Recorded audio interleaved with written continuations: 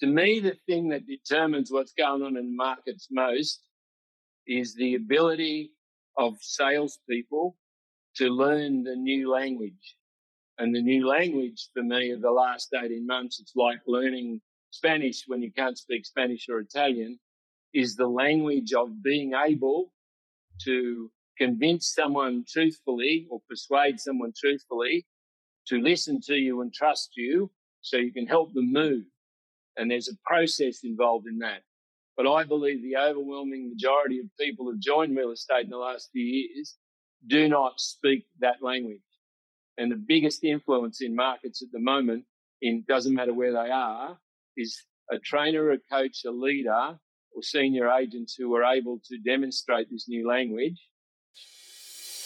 You're listening to Elevate, the official podcast of Elite Agent for real estate industry sales professionals, property managers, and leaders. With thanks to our partner, Connect Now, Elevate brings you the best tools, thinking, and strategies to elevate your results. For more information about how Connect Now can make moving easier for your clients, visit connectnow.com.au.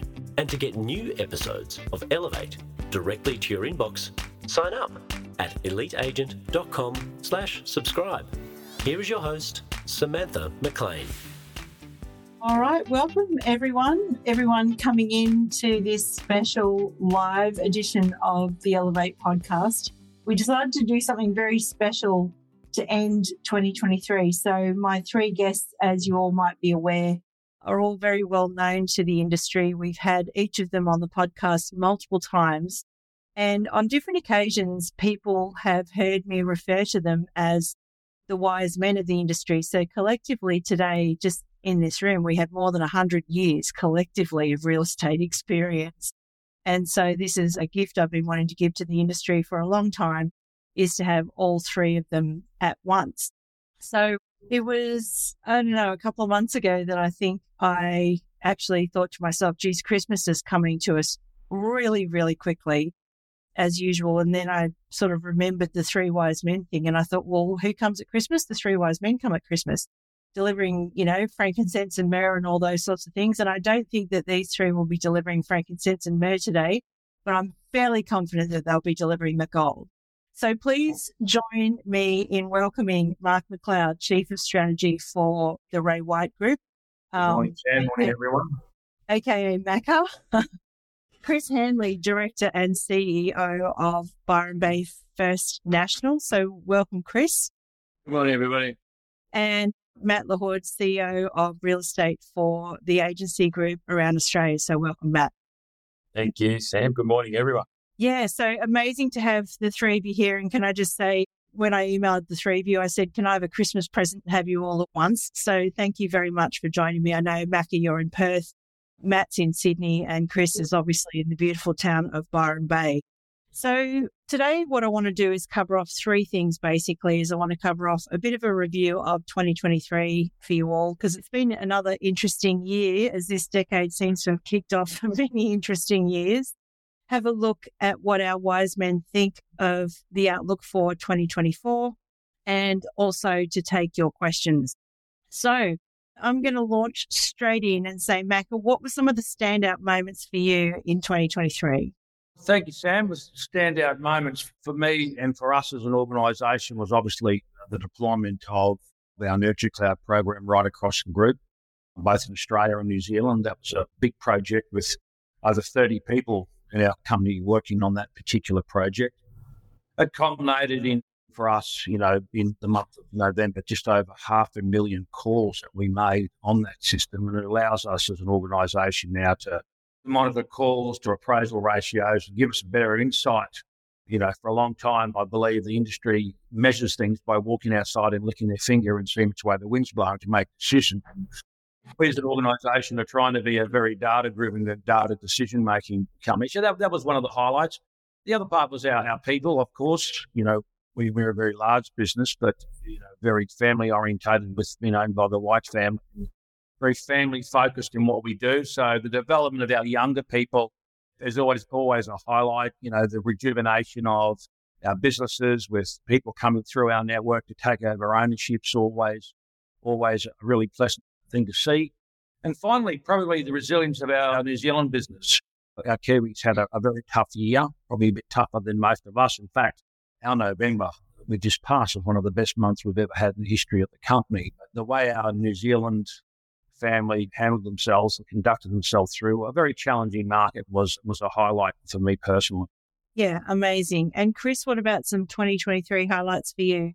I'm more micro, obviously, than Mark is there because he's part of a team of 10,000 people, I think. But in our world, it's always in what I call retail real estate. I mean, it's always about your people. And we've got all the same people with us at the end of the year that we had at the start. And that of itself is a big thing. From our point of view, the highlights were the fact that we were able to, what is a heavy headwind up where we are, into a very challenging market, to do really well and keep our market share. We recruited this year and brought in some really good people with some new energy into the business, which was a great thing. And we were able, Sam, to continue to support our community in hard times. It's fairly tough up here post-floods, post-fire, and things like our tourism industry have been very hurt, if you like, over the last 18 months by all factors. So that's a highlight for us. And I guess the biggest highlight for me as a boss is seeing the smiles on the faces of the team. We had a sales meeting just before the meeting here this morning, and we're all pretty robust and looking forward to 24. So I won't say survival is something to be celebrated, but I feel after all my years, having another good year like the one we've just had in difficult circumstances was a highlight in itself. So that's what it's like for us. Yeah, absolutely. And Matt, what about yourself? Not too dissimilar, Sam, to Chris. I think one thing that's been a big standout for us and a highlight has been the doubling of our rent roll in the last 12 months. We're nearly at 10,000 properties under management. So that went up from nearly 4.5, or it's probably a bit more than double nearly. That was one thing. And just the teamwork of everybody behind the scenes in front of the acquisitions to pull that together. But I think the individual growth of our agents has been one big thing, given all the interest rate rises. And I think Jock might have mentioned it before, the resilience of the people. I think the resilience of our agents to just keep backing up and really tweak their vendor management, tweak their buyer management, do what they need to do rather than say, oh, the interest rates are going up, I don't know how to manage it. That's probably one big thing that I'm being as a highlight, a standout moment to me. Yeah, well, I might just stick with you for a moment, Matt, because you just mentioned interest rates. And I guess my next question was going to be, what are the factors that you've seen affect the market and real estate businesses the most? And interest rates would have to be a standout factor. What are some of the other things that have happened in 2023 which you think have had a big impact on the industry? It's quite interesting, the interest rates, Sam, because the top end of our markets nationally have never been as strong. So the interest rates affecting probably about 30%, of Australia, because as we know, 33% have a mortgage, 33 plus or whatever it is don't, the others are renting. But the top end of the market, I think, has never been as bullish. I haven't seen it like this. We've broken a number of suburb records all across the country this year, and one just only as relevant as last. And this is the top end of the market I'm referring to. So even though the interest rates have been front and centre every time it's turned on the TV, it's not a blanket result for the entire real estate market. Some agents have had their best years ever in a rising market of interest rates where we've seen the rates go up, 13 times in 16 months or something, which is unheard of. I think the other part that doesn't get a lot of mention in our industry seems to be very heavily weighted to sales. But one area I've always, I started in property management as a junior leasing agent, is property management and the bullish market that's been all through the year, and the demand and the supply obviously is at critical levels at the moment. And it's kept the bullish rental market, even as of last Saturday, our team went out, they're still getting 2 weeks out from Christmas queues of people trying to rent properties.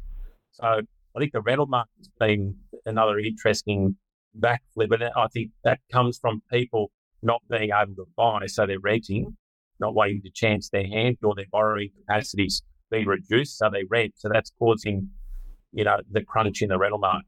Well, there's never been a better time to be a tenant, I think, like if you can get somewhere. Yeah, absolutely. Matt, what are your thoughts? What are the big things that you've seen impact real estate this year? Well, obviously, interest rates, to Matt's point, are significant.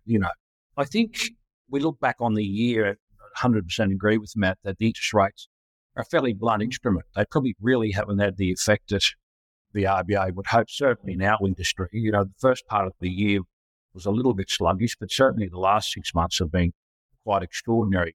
To Chris's point, it has been in certain areas. I know Chris and I are mates, and I know that there's been some strong headwinds in that part of the world for Chris off the back of a lot of factors in that particular area. But I think for me, the challenge has been that there was a whole group of people who joined our industry, and I'm talking sales now, who joined our industry through COVID, and through probably was, the best 3 months. I said in a talk recently, through those COVID months, those COVID years, you could walk down the street and find the youngest person that you could find, and they'll probably never see a market like we had in that period in their lifetime. And I think there was a lot of newer people to our industry who struggled in the early part of the year with that transformation from marketplaces. They came into the industry where days on markets were low, clearance rates were high, where, they'd go to an open for inspection and, there'd be 25 people waiting in queues, tongue in cheek. I said, the criteria for making a sale then was being on time and having to be, you know what I mean? And that certainly was a contrast for many of those newer entrants as the market certainly challenged. We certainly saw that, obviously I'm in a fortunate position where I get a view of New Zealand. We saw that in New Zealand quite graphically, probably more so than Australia, but certain parts of the country, as Chris alluded to earlier. So that transition of understanding, and I think what's really important is, we might start being controversial, is that what the industry seems to want to talk about the market all the time, but it's the actually only thing we can't control. And it kind of does my head in a little bit. I walked to a gig I had to do the other day, and I was outside the room and there was 50, 60 people. And I go, how's the market you're at? And I go, why are we obsessed talking about the thing we actually have no control over? No one in this room has any levers whatsoever to control the economic future of our country, but yet that's all we want to talk about. And I think for me, let's talk about how you can operate inside and actually control the things that control the destiny. No matter what happens in the market, there is still enough turnover for individuals to have their best years ever. And sometimes that gets lost and we get caught up in this rhetoric, is my income in this industry is directly proportionate to the strength of the market, which I totally refute. And I think that's something the industry needs to kind of address rather than this constant talk about markets and migration and interest rates and stuff that we just have no control over. You know what I mean? And so, I think people getting that understanding, because let's face it, we've had a great 6 months. 2024 is not totally clear for me, and nor do I give it too much thought. That's Nerita's job. And we're just trying to deal with the cards in front of us, or the ball at our feet, and just keep playing the ball in front of us. That would be my advice to everyone. Chris, my first little kind of sermon from the Mount part this morning, mate. That was it. It wasn't mad for you. It only went on for a few minutes for a change. And can I answer this question, Samantha, as well? I'm going to come in a different way. I agree with what both the boys have said in general, big picture terms, but let's look at it in a more micro way. What are the influences in the marketplace? I'm going to use a word called sentiment. If you study Australian interest rates, and I'm not going to dwell on interest rates, but if you study them, there's been many instances in Australia where the interest rates have been higher than they are now, and I'm old enough to remember them. Interest rates of themselves, in my view, exactly as Mark has said, don't determine anything, really. There's another thing called sentiment. And sentiment, mood, vibe, whatever word you want to use, fluctuates and seems to me to change. And I won't say the media determine it, but they're very good at sniffing it and picking it up. And then the narrative changes. Now, I'll give you an example. In my world, and back to what Matt said, I spend my time moving around the country a little bit too, and spend time in some of those postcodes in the inner city where the high end, exactly as Matt said, still very healthy and doing very, very well. I read all the results. My high end, which is in the same state, right, and which is very strongly connected my high end here, up to some of those postcodes in the city, is not acting the same way within exactly the same state and time frame. The reason it's not is because this thing called sentiment is very powerful. And whether you're, for example, in a discretionary area like mine, as opposed to where people are buying and selling houses, not just for trophy homes, but to move their family or to move their life, you get a different set of circumstances. I also believe that what is happening at the moment in terms of what is influencing particular areas, one of Australia's leading auctioneers said to me the other day, a large number of the auctions he's attending at the moment that people have to sell. He's going and attending these auctions, and interest rates there are playing a huge role. My point is, it depends at the moment where you are and what sentiment is going through the heads of the people in that part of the world. There's one other thing that I want to go back and refer to something Mark said. To me, the thing that determines what's going on in the markets most is the ability of salespeople to learn the new language. And the new language for me of the last 18 months, it's like learning Spanish when you can't speak Spanish or Italian, is the language of being able to convince someone truthfully or persuade someone truthfully to listen to you and trust you so you can help them move. And there's a process involved in that. And I believe, but Mark, I want to say to you, I still believe this, we've had this conversation many times, that no one speaks this language better than Mark or explains it better than Mark. But I believe the overwhelming majority of people who've joined real estate in the last few years do not speak that language. And the biggest influence in markets at the moment, doesn't matter where they are, is a trainer, a coach, a leader, or senior agents who are able to demonstrate this new language. I spoke, Mark, earlier in the year to, is it Avi Khan, that young principal that's got one of your offices in Brisbane? You should have him on the program, Sam. I've never heard it explained better by a young boss than him about how to educate and coach your staff in this new language, this new ability to talk to your owners. So for me, if you ask me what is the single biggest issue in my market and my own teams, it's been our ability to learn and practice that new language. That's what's worked for us. Just one point on Chris's comments there, because I agree. I will just say for all the guys listening that new language and the understanding of that craft comes with one word that underpins that, and that's empathy. We talk about education, moving a vendor from X to S, and there's a lot of talk about that, stock management, vendor management, all that type of stuff. And the industry, since the three of us started, has progressed, I think, in a positive way, in a way that we've approached that over many years. But it starts with being very empathetic to the situation, to the person or people that you're dealing with. And I think if you start there, and that's the bedrock that you build this on, empathetic to the situation that these people may or may not have to sell or not going to get. And it's not just empathy about the fact that they have to sell. It's empathy about the fact that they wanted to buy a retirement home on the Sunshine Coast and they needed a certain amount of money. There's an empathetic point towards the fact when they don't get that. They might be selling their home and downsizing and want to give their kids $100,000 each. And there's empathetic, they might not be able to deliver that to their kids. So understanding that the situation that Chris referred to is one of the challenging parts of our business. No question about that. But it comes with the starting point of what I've tried to coach and what our people do is come from empathy first. I just wanted to add that, but I think that sometimes gets lost because people see that as a very kind of harsh and direct part of what we do. But it's an important first step for us and for me personally. Yeah, I was going to say, Chris, could you give us some examples of that language? Let me give you a scenario. Agent appraisals a property at $2 million. It becomes very clear within 3 weeks of the campaign that that's not even on the cards and they've got to pull it back.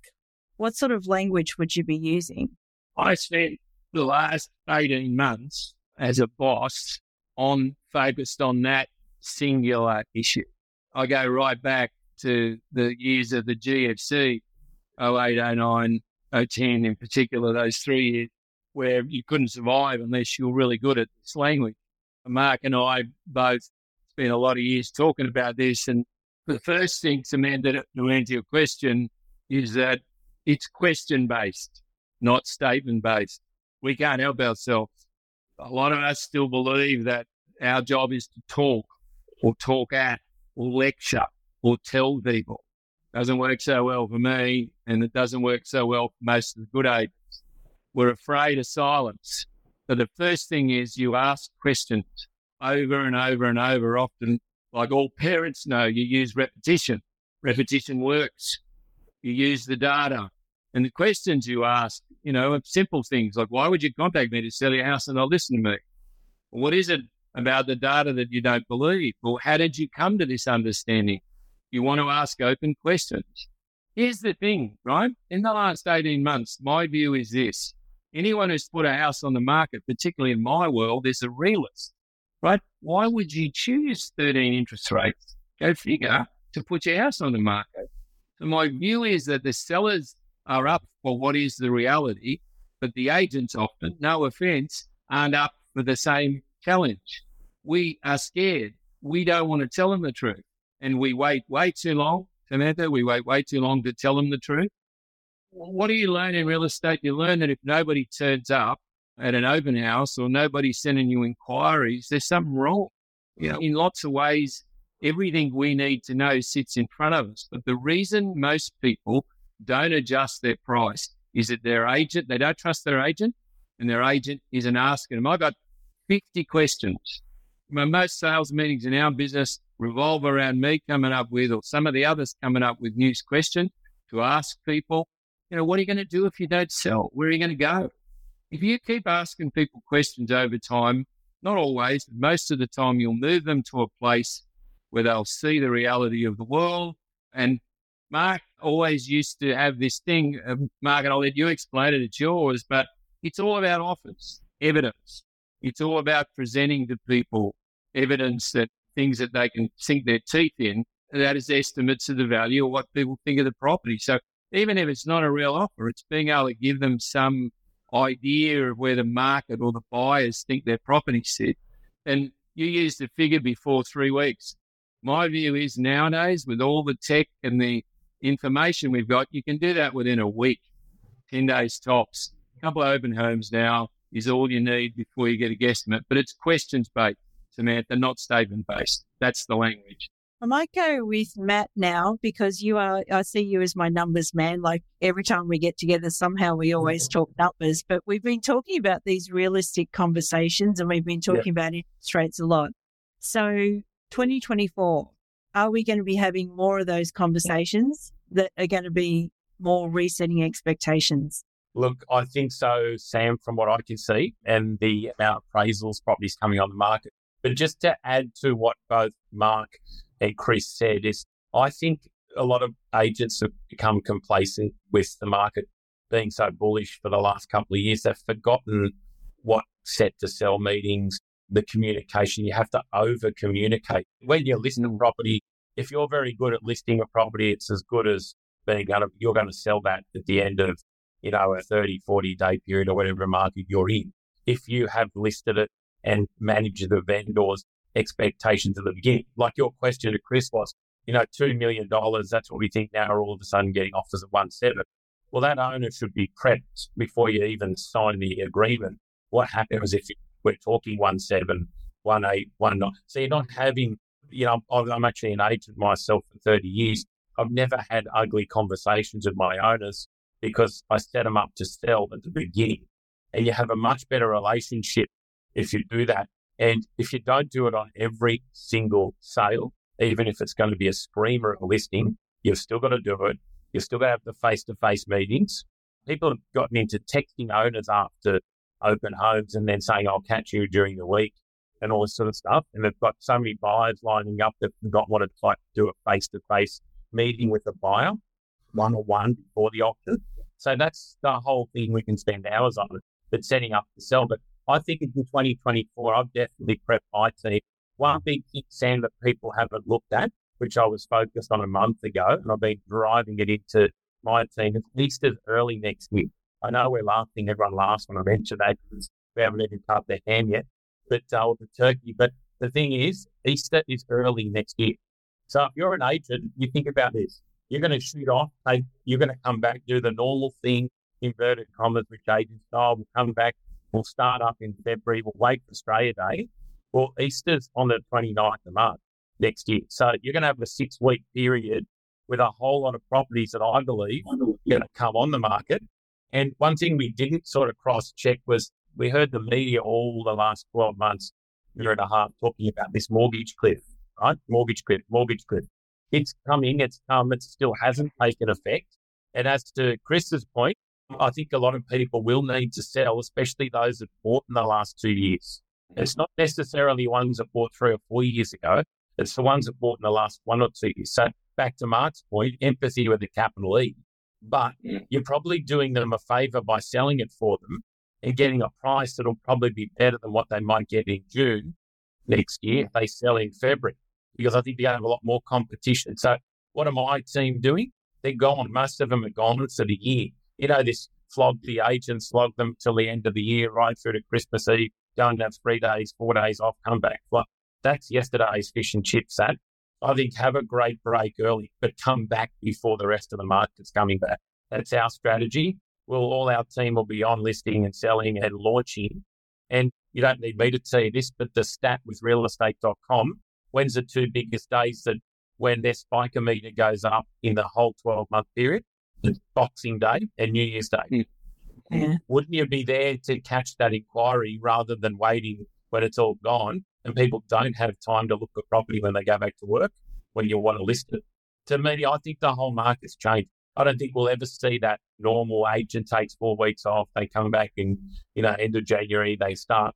I think that's the internet's destroyed that theory because people are away, yes, but they're on their phones all day.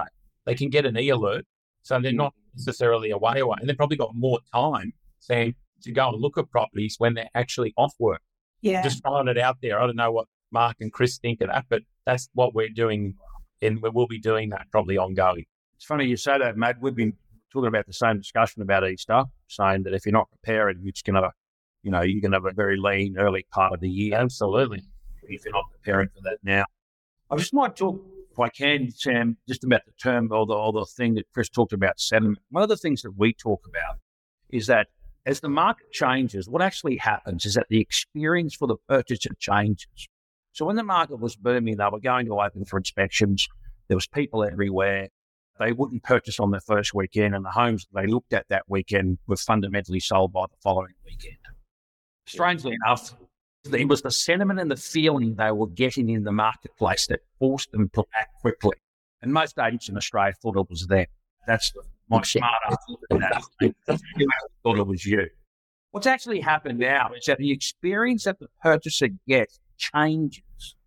They start to come to opens. There's not many people there. They see homes that were on the market that are getting withdrawn prior to auction and all that type of stuff. They see properties that are pricing and are getting reduced and not selling as quick. So the sentiment for the purchaser changes. What we don't see is that the agent reacting to the change of sentiment of the purchaser. I have a saying, and if you understand this, you'll understand. If you don't, then you need to think about it. When the market was booming, the purchaser created the sale. When the market corrects, the vendor creates the sale. And the understanding of that and the way that we've described it, and I have done since I've started on this journey of understanding, is it's like I'm walking my vendors down a corridor. And at the end of the corridor is the door that is the sold door. But along that corridor, there's all these doors that the vendor can choose to walk out. And we have a conversation in our company that you've got to close all the doors. You've got to make sure all the doors are closed. And to Matt's great point, if you don't communicate, if the vendor doesn't know what's going on, they'll choose to go out that door and go, where is my agent today? They feel 5 minutes late for an open for inspection. They'll say, I saw a car driving past and really happy. And so our job as an agent to a vendor is to start with empathy and then take away all their excuses. To take away all their excuses, to ask a vendor every week, what else do you think I should be doing this week and getting this close to the sales? Is there anything you feel that I'm not doing? I think if you start with that and you say to the vendor from the start, to Matt's point, this whole journey of moving the vendor starts at the listing presentation, and the way that you set that up And then, you talk about what's going to happen. Like I can tell you now through the systems that we have, it's a 31% less clearance rate when you don't do a vendor report. Yeah. Wow. 31%. Now, let me tell you now, every agent out there who doesn't use a vendor report, I say to you, isn't your vendor unlucky they chose you? Now, the vendor report is not about necessarily the information that you give the owner, even though that's front and foremost, but it's about the mindset of the agent is I've got to do the activity that gives me a quality vendor report. And we follow a process which is traffic, inspections, build a great platform. And that platform is vendor reports and offers, and then use that platform to have the discussions that you need to take. Mark, can I just butt in? I couldn't agree with you more, but can I add this? And I'm interested in what you say to this. By the way, that hallway metaphor I've never heard from you. You've hidden that from me so I couldn't pinch it. So let me tell, not only will I pinch it, it's one of your best ones. I know why you've kept it, right? And let me go back. As I've always said to you, Chris, I'm writing the music. You're just playing covers on some of this stuff. Yeah, I know that. And I'm happy to play your covers. But that one you kept under your up your sleeve for age. I could see the doors, actually, as you walk down there. And let me go back. The one about the vendor reports, 25th or whatever years ago it was, you started use Michael Willems. Michael Willems? Yep. The guy from the Gold Coast. And yep. I remember going to a coaching thing when you were working in a coaching space, and I think you might have interviewed Michael. It's Michael, isn't it? It is Michael, yeah. Yeah. And I remember while I was doing marketing reports, vendor reports, he was doing these things that had chapters in them. They were that long, right, in detail, right? I remember bringing it back and use it in my business. But let me ask you another question. What seems to happen is a lot of people in our industry hear that you should send out the report, and they send it out, but they're a little bit like an X-ray without an explanation. They just send the report out, but they don't learn the language. Going back to language, they don't learn the language around the report, so they waste it. So what do you do with the people that you're training coach in this space to get them to understand the language that goes with the report? Well, the first thing is that report, and this is a great exercise, is that what I get agents to do is go and give you a report and give it to the receptionist, or give it to someone in PM, or give it to one of the administrators, or give it to anyone. Read the report, and if you were a vendor, where would you set your expectation off the back of that report? And you'll be surprised how the person will say a figure that's nowhere near aligned to where that agent wants that vendor to be. That's the first point. Yeah. So you've got to spend time and effort on that. The second part, getting back to Matt's great point, we actually talk about, and what I've coached over the years, Mr. and Mrs. Vendor, you'll be getting a report from me, and here are the times and dates where I will be coming to your home to discuss that report. So all of a sudden, from the moment you do that, you send up this vendor meeting with the vendor report as one of the pivotal moments in the campaign. What a lot of agents do, and I've seen it, I'm sure you guys have, is that they just send the vendor report and say, I'll catch up soon on that. I want my vendors to have read that report and know at 4:00 on Tuesday afternoon, I'm going to be sitting with them either in their home, which is a preference, or on Zoom if they're interstate, and I'm going to be having a discussion on that. The second thing is that you need to ask the vendor, in my view, Mr. and Mrs. Vendor, I'll set your report. What would you like to ask me about the report? And lots of times they will go off and I'm not happy with this and I'm not happy with the price and all that type of stuff. I believe at that moment in time, the vendor is trying to get the agent to say one thing, and that is, don't worry, Mr. and Mrs. Vendor, it's going to be okay. And if you follow the energy cycle, which I've built over the years, is that the vendor becomes concerned, and then what happens is that the agent then rescues the vendor by saying, it could have been a quiet weekend, the football grand finals was on, it was Mother's Day, Father's Day, hot, cold, rainy, too hot. According to most agents, only 3 weekends a year there anybody good to sell real estate.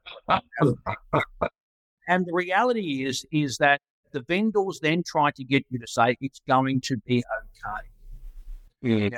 Daniel, right. And can I just add something to what Mark said spot on, is one, frequency builds trust. Yeah. Right? We know that one. So the more you're communicating, the more trust you have. The first thing is you should never put something in a report you haven't already verbalized to the client. I think this is my view.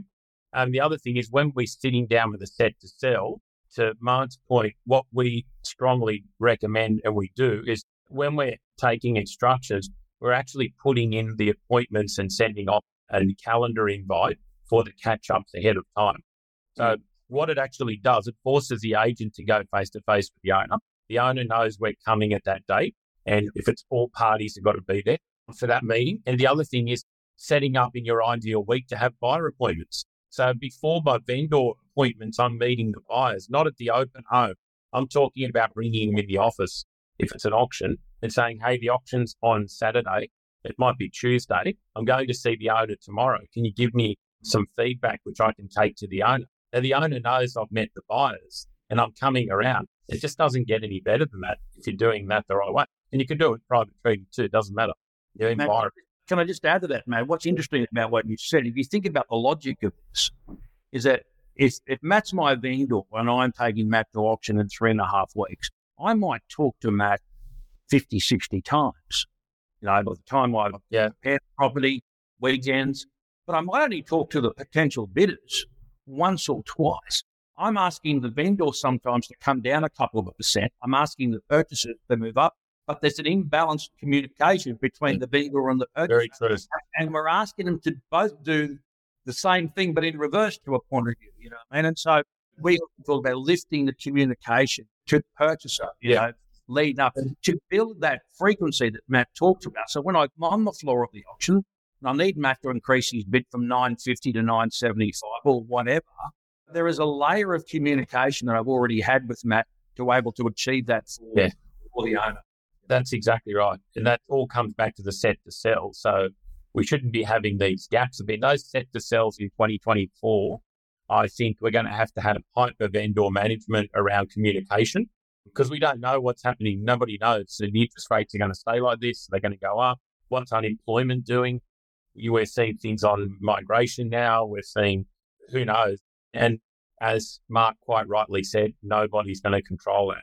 You can only control the controllables. Yeah. So I think there's some amazing advice there for everyone on managing vendors in 2024. I kind of want to pull in now. And there was a question there earlier, and I guess you guys that joined late, just an invitation to pop any questions into the chat box that you have for the three wise men. The big one that I have is Macquarie released a report just a couple of days ago, their 2023 benchmarking report, and surveying 431 residential real estate agencies in the country.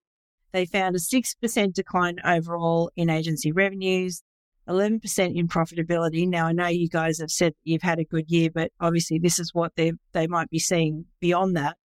They said the key challenges included increased staff and operating costs, which we hear a lot, competition, discounting, which we've seen some businesses falter this year as well due to discounting or the discounters. The report also noted a decrease in commission rates since 2009 and emphasised moving into 2024 the importance of focusing on productivity and efficiency and value in property management. Let's unpack this for a bit because, again, this is a survey and we know that numbers are numbers, and then often I ask you guys what's actually happening on the ground. So I'm going to start with Matt. What have you observed that either supports this survey or contradicts it?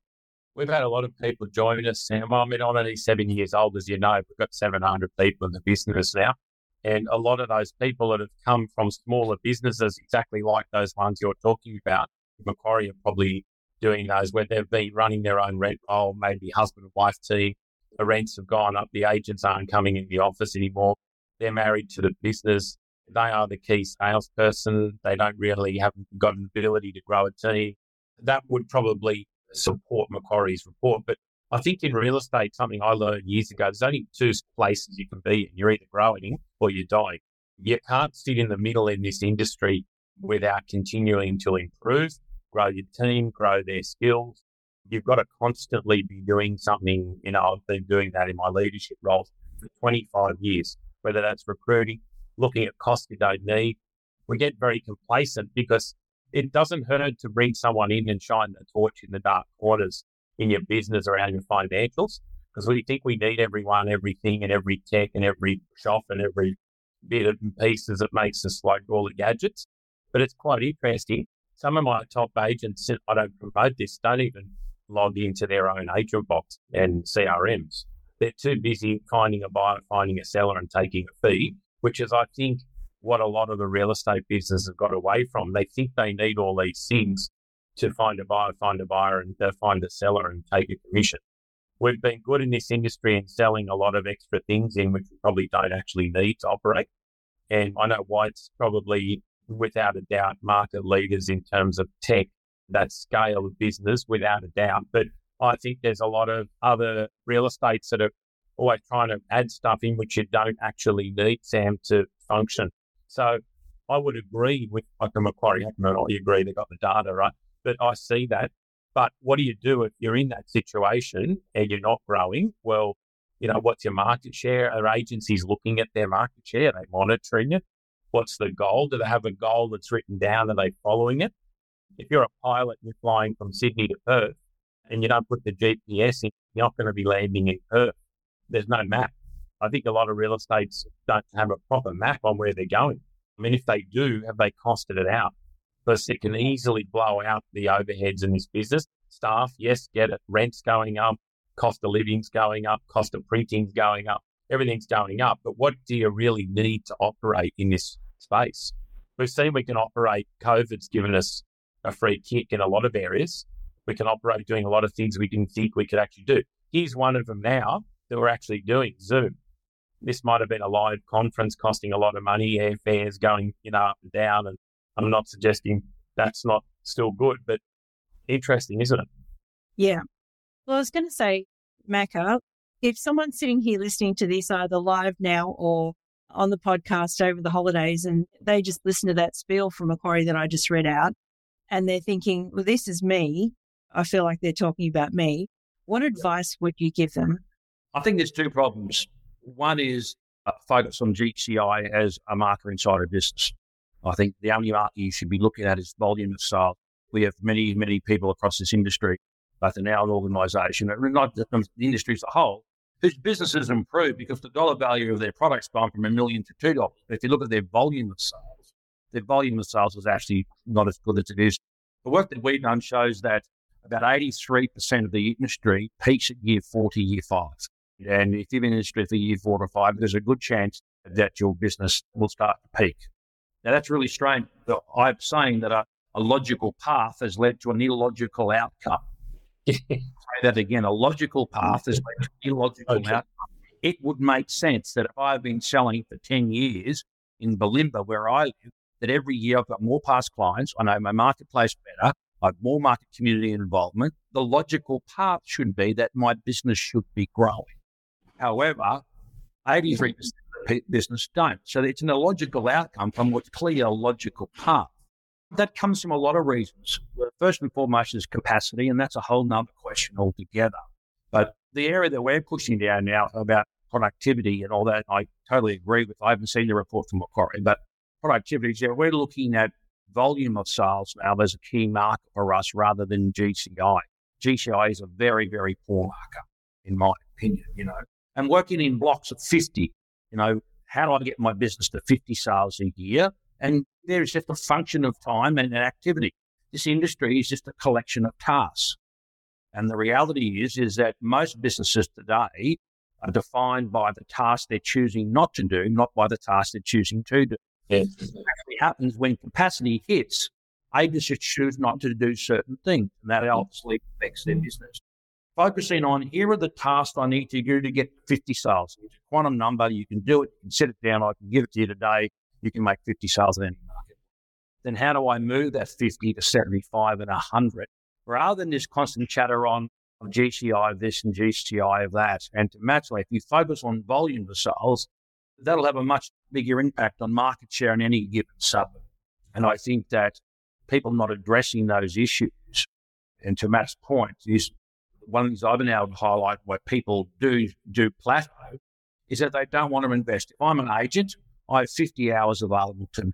If I'm an assistant, I have 50 hours plus 40 hours, and that's 90 hours. I think I wrote the article to you guys this week about that.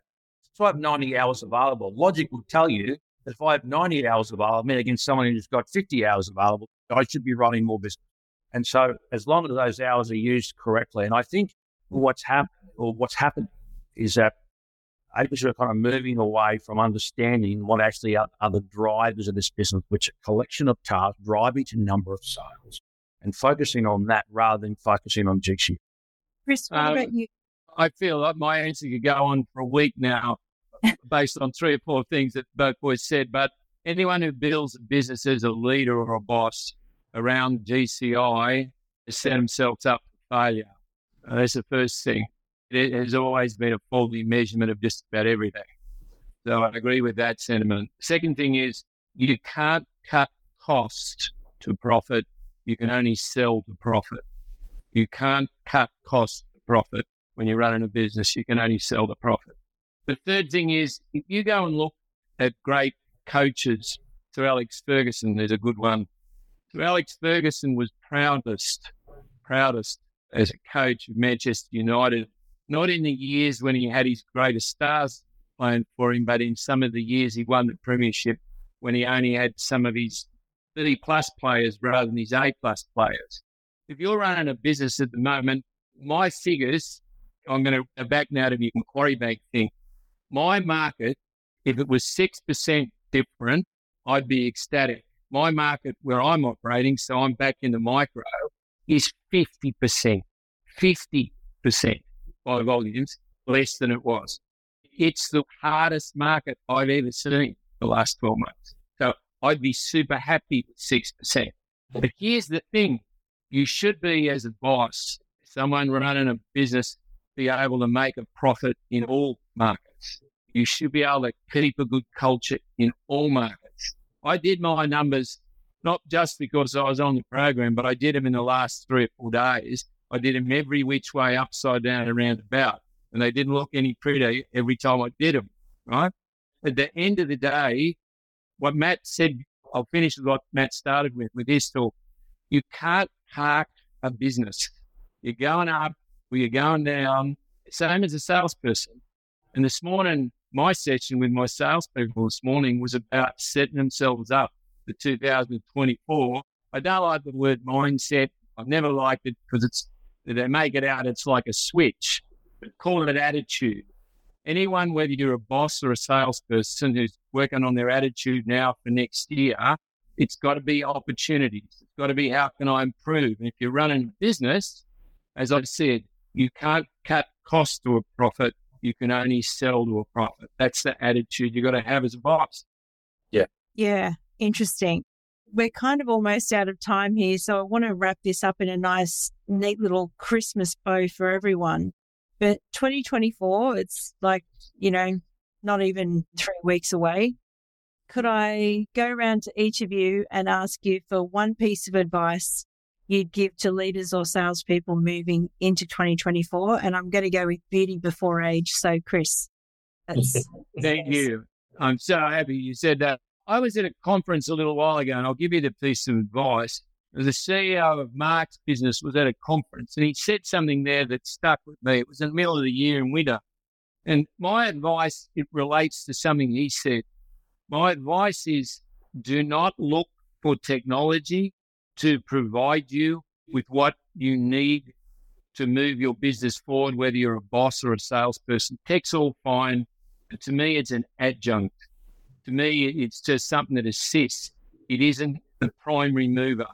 And for me, moving into 2024, the more you can be analog in the sense that you build all the process systems with the tech, but the more you can be focused on teaching people to communicate, the more you can be focused on people to improve their language, the more you can get people to be talking to people, which is all prospecting is, the more you can focus on that and encouraging your staff, whether you give them rooms to do it in. We've just built rooms in our business for the first time. I didn't think you needed these.